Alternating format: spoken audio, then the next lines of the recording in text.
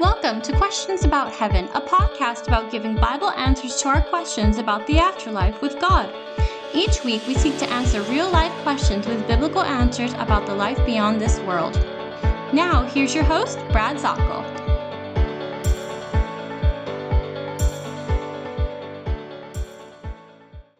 And a wonderful day to you. This is Brad here in the Barn Studio in Upcountry, South Carolina. You're listening to the Questions About Heaven podcast.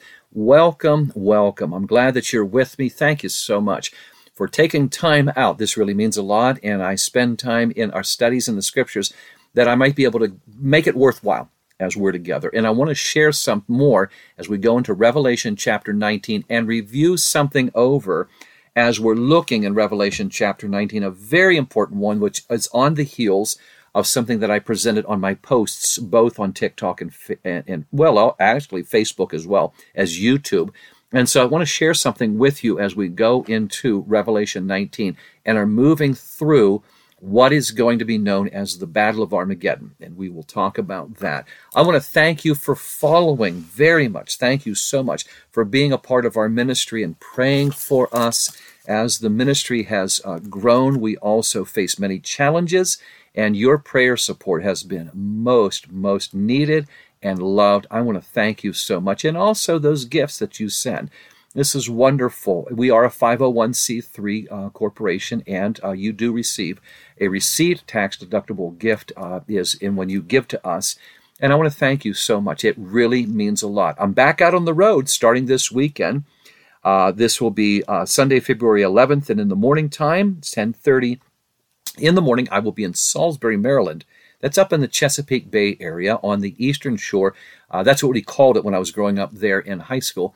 The Delmarva Peninsula. I'm actually heading back to the stomping grounds, but I'm going over to Calvary Baptist Tabernacle in Salisbury, and that is going to be, we're going to have that 10:30 in the morning. Have a wonderful time as we're together here, and then talking about heaven and taking some questions and answers. Then in the afternoon, 2 o'clock, I'm heading on over across the state line into Delaware, to Bridgeville, Delaware, up to the Sugar Shack Bakery. And I'm telling you, there have been so many different venues in which I've been able to speak through the years, and I've really enjoyed it. I told people that one time I was actually speaking in a Midas muffler shop at one time. I met in the garage of a ranch house in a meeting for a Bible study. I was out in the woods. I was actually standing in a patch of poison ivy one time. So the places that I've been able to speak are varied, and here we go. We're in a bakery. That's a good place to be whenever you have a Bible study. It's going to be at the Sugar Shack Bakery in Bridgeville, Delaware. Owners Greg and Danae welcome you. It's a community-wide event, and we will, yes, indeed, have a Q&A time. And it's in the afternoon, so everybody can pack up their stuff. If you have a gathering for the Super Bowl that night, you can make it there. I'm also very excited on sharing this with you. You know, we can go through the different, you can go over on the site, the heaventour.com, and look on the travel map, and you'll see the different places in which I visit. But this morning, over on the live stream, I had an owner of a wonderful retreat over in Sevierville, Tennessee, invited me to go ahead and see if we can have a contact on a meeting time for a Heaven is Home one-day conference. And we just finished talking before I started this podcast, and it's going to be there. We are going to be meeting over in the Christenberry Farms. This is going to be, it's wonderful. Lisa Christenberry had made a contact here, and I talked with her, and we are going to be meeting for an all-day, beautiful. I want you to do this. If you get a chance, you need to take a look at this place. It is the Christenberry Farms. If you go over and you take a look on the web, it is in Sevierville, Tennessee. It is absolutely beautiful. It's a wedding venue as well. Just really nice. So that's going to be on June 2nd. It's going to be an all-day time. We're going to have a morning meeting. Then we're going to have a lunch brought in. You can partake of that. And then in the afternoon, we'll have another meeting while we're eating. And then that early in the evening, we'll have a Q&A time. This is going to be at the Christenberry Farms. I'll tell you more about that later on. June 2nd. So now it looks like the traveling on the weekends is carrying into June. I'm so thankful for that. And then again, as I have told you before, the one great joy that I have is being able to tell you that you can take these books based on the top questions that we've had in our ministry, and you can go ahead and enjoy those. You can get them on Amazon. What is Heaven All About? And Heaven, the Adventure Begins. Those are both available on Amazon. Order them, and a portion of that helps out our ministry as we are traveling. I thank you so much as I get back on the road. Now, I want to share something with you and repeat some things within this message here in Revelation chapter 19 and going on and continuing on this. Here's a very, very powerful passage on God's victory over the enemy. Revelation chapter 19. This is what we would call, eventually it's going to go into what's called the Armageddon battle. But we're not there yet. So I'm going to repeat the first verses as we go into Revelation 19. After this I heard what seemed to be a loud voice of a great multitude in heaven, crying out. Okay, John is writing about the victory, the one world religion that pushed out Christ. It went down. The description of it from what had happened in chapter 16 was then described in chapter 17. How this one world religion just took down governments and innocent ones and fooled and faked and just went into a me-first humanitarian type of a belief system, substituting for God, a very, very humanistic effort here. And that went down. As a matter of fact, the Antichrist actually took it down, if you read this, and was brutal in the taking down, insisting that no one would worship any entity except for him, the false Messiah. Revelation chapter 18 is the failure and the collapse and the demise of the world financial system that had built itself up against anything that would recognize Jehovah. After all, money would be more attractive and would be something that would give us power, and by that they're identified. That went down too. So you have the spiritual pursuit away from God is done. The financial substitute in the place of worship of the Lord, it's over. So what happens? Revelation 19. John sees this. He says, after this, once again, we have metatalta. Those are the Greek words, after this. Those are the words that started off way back in Revelation chapter 4, the opening verse as John stepped into heaven. It said, after this, metatalta. This whole section from chapter 4 to chapter 22 is really known as the metatalta section, the future. And every time you see metatalta after this, it names something new that is happening in this timeline of events in the future. Well, here's another one. After this, I heard what seemed to be the loud voice of a great multitude in heaven, crying out, Alleluia. That means praise the Lord. Salvation and glory and power belong to our God, for his judgments are true and just. For he has judged the great prostitute who corrupted the earth with her immorality and has avenged on her the blood of his servants. So both the world religion and also the financial religion took people into slavery, mental and physical slavery, took away their hearts and soul and their lives too. The blood of them was used. And those that were also followers, believers that made decisions during this time, they were also martyred. We do see them in Revelation chapter 6 asking the Lord for his justice. And through the ages, those that have prayed, I always refer to this, Habakkuk asks this to the Lord directly. If you go to the book of Habakkuk, very intriguing. Like I say, funny name, very serious subject. Habakkuk says, Lord, why do bad things happen to good people and good things happen to bad people? I'm going to sit here, chapter 2, and wait to hear your answer. And he does find the answer of a holy Lord God. This has been a question here. Here is the answer. Once more they cried out, Hallelujah. The smoke from her goes up forever and ever.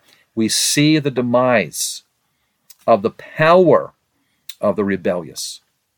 You were talking about those that are going to have a worship of the immediate. And when I bring this up, we have even had on the different live streams and posts, those people, and I was very surprised at the response. Christian asked, is it wrong to go to mediums? Is it wrong to go into the nether world? And a person, whether or not they had really, truly have called upon Christ as their Savior. They were calling themselves Christians, so I don't know further than that.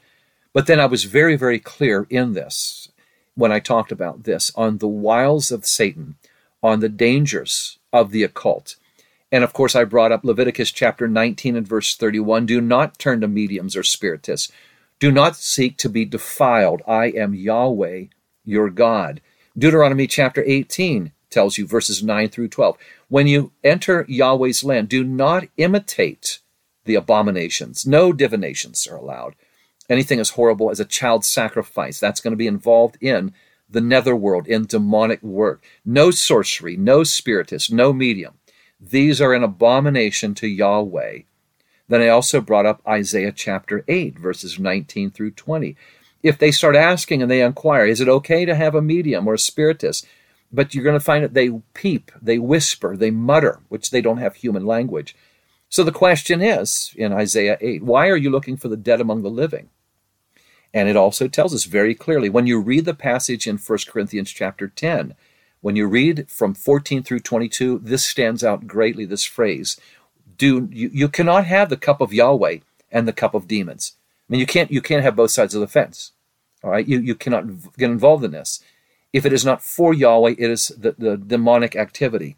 Then, of course, 2 Corinthians chapter 11 and verse 14, Satan disguises himself as an angel of light. So here's what happened.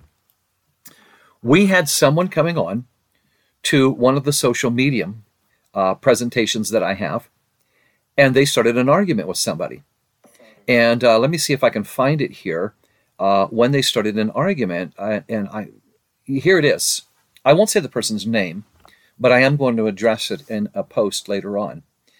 And despite all of the scripture I gave, this person went on to say, funny, quote, funny how everything the medium said was true, and they knew nothing about me. Also, I've seen ghosts, so I know it's real. So then we had a response from a Christian. Mediums know things through demonic spirits. Don't be fooled. Nothing to play around with. They want you to feel comfortable so they can deceive you. Well, then this first poster got very upset with this. Quote, also, wait a minute, let me see what they said here. First one. No, that's not true. So you really believe in some little red little man in the sky with devil horns? And they started laughing. Ghosts are real. I've seen them. So they're mocking the commenter for believing in Satan and then obviously not having any idea what Satan would appear as, and except for their character here. Then they also went on, and why does it always have to be one way? God said, things like this. So they're doubting God. So this person is displaying that they're not a believer. If they do, they're highly deceived. And so I want to talk about this because what they're saying is this. I don't care what the scripture says. I have experience. This is a postmodern thinking. I don't care about facts. I have feelings. I don't care about substance. I like the style. I have felt something, and therefore it must be true. Experience over scripture. So I'm going to repeat this, the danger. This is what the victorious calling is. We have an enemy we've defeated. Not an experience. We have won through God. He has won so that we identify with him. Why? 2 Corinthians 11:14. I'll bring it again. This person says, but I have seen, the mediums were all correct. Why would you question this? Well, he's an angel of light. You're looking at Satan. He is going to be a deceiver. There's two things that he is going to use in his arsenal of attacks against the believer. And indeed, Revelation chapter 13, verse 6 says, he does have a multi-pronged attack against God, against God's dwelling, which would be heaven, against God's people, and against God's name. So he's absolutely using everything he can, throwing everything about the demonic kitchen sink, and probably even that, at the Lord. Well, two things he's going to use are questions and counterfeits. And so we look way back in Genesis chapter 3, verses 1 through 8.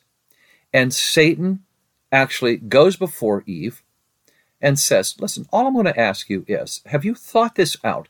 Did God really say this? And he starts throwing deception and started putting questions in her mind. I just want you to consider this. He says this. Isn't he afraid of you? Isn't this what he's saying? So he's throwing questions at her, which causes the break and the fall that happens. Questions. But then also realize this is not him saying, oh, I spoke out of turn. 2 Corinthians chapter 2 and verse 11, It tells us in there, 2 Corinthians chapter 2 and verse 11, Satan's realm, in his realm, his scheme is to attack people. So make no mistake, it's not that he is just there and he's just angry and making noise.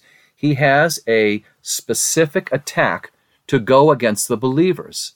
And in that, he wants to be, in here. He wants his victory. And just as there are spy networks in wars, Cold War, think about it, all of this, you're going to find that Satan is going to go out and he is going to make a plan, a blueprint of deceit.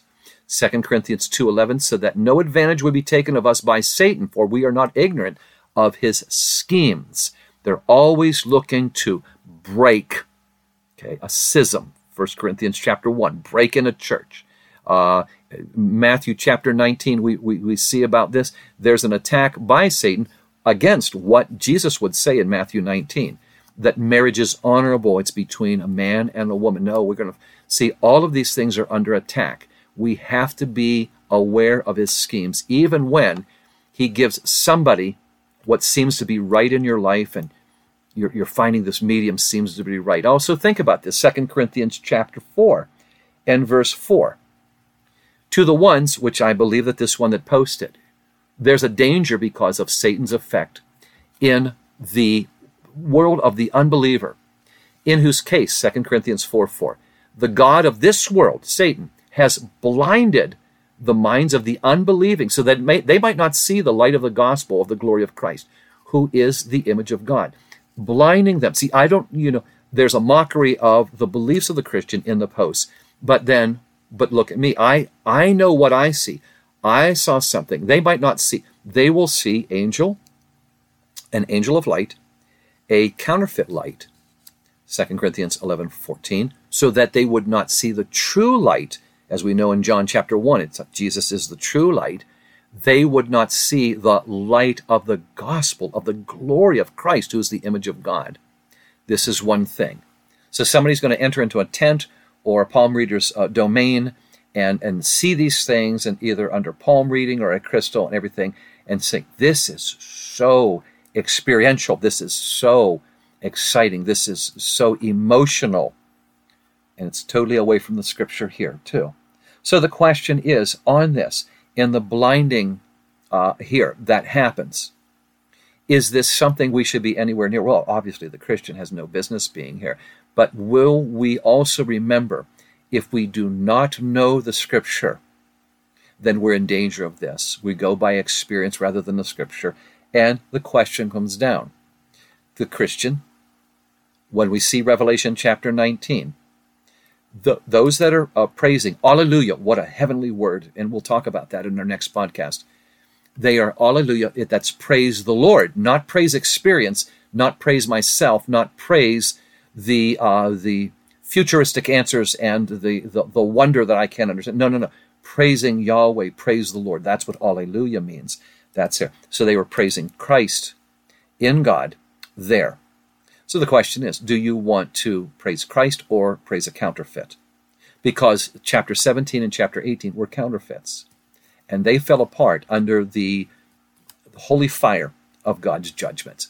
And so we must be careful in here as we are walking along of the satanic wiles, even in this age, before the end times as well. And people, as we have seen in the postings in the live stream, that we have seen people even today are very deceived by this. So we must be on guard. Thank you so much, my friends, as we talk. I just appreciate you so very much in our sharing of the word. And I hope that you take this, if you want to listen to it again, and take these scriptures down. It's very important we know these things.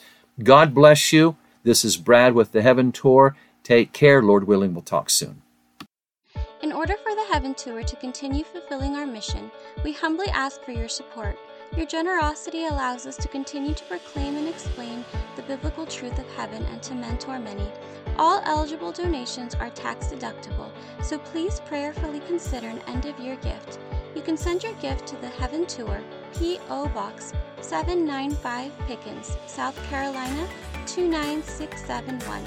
Thank you and have a blessed Thanksgiving.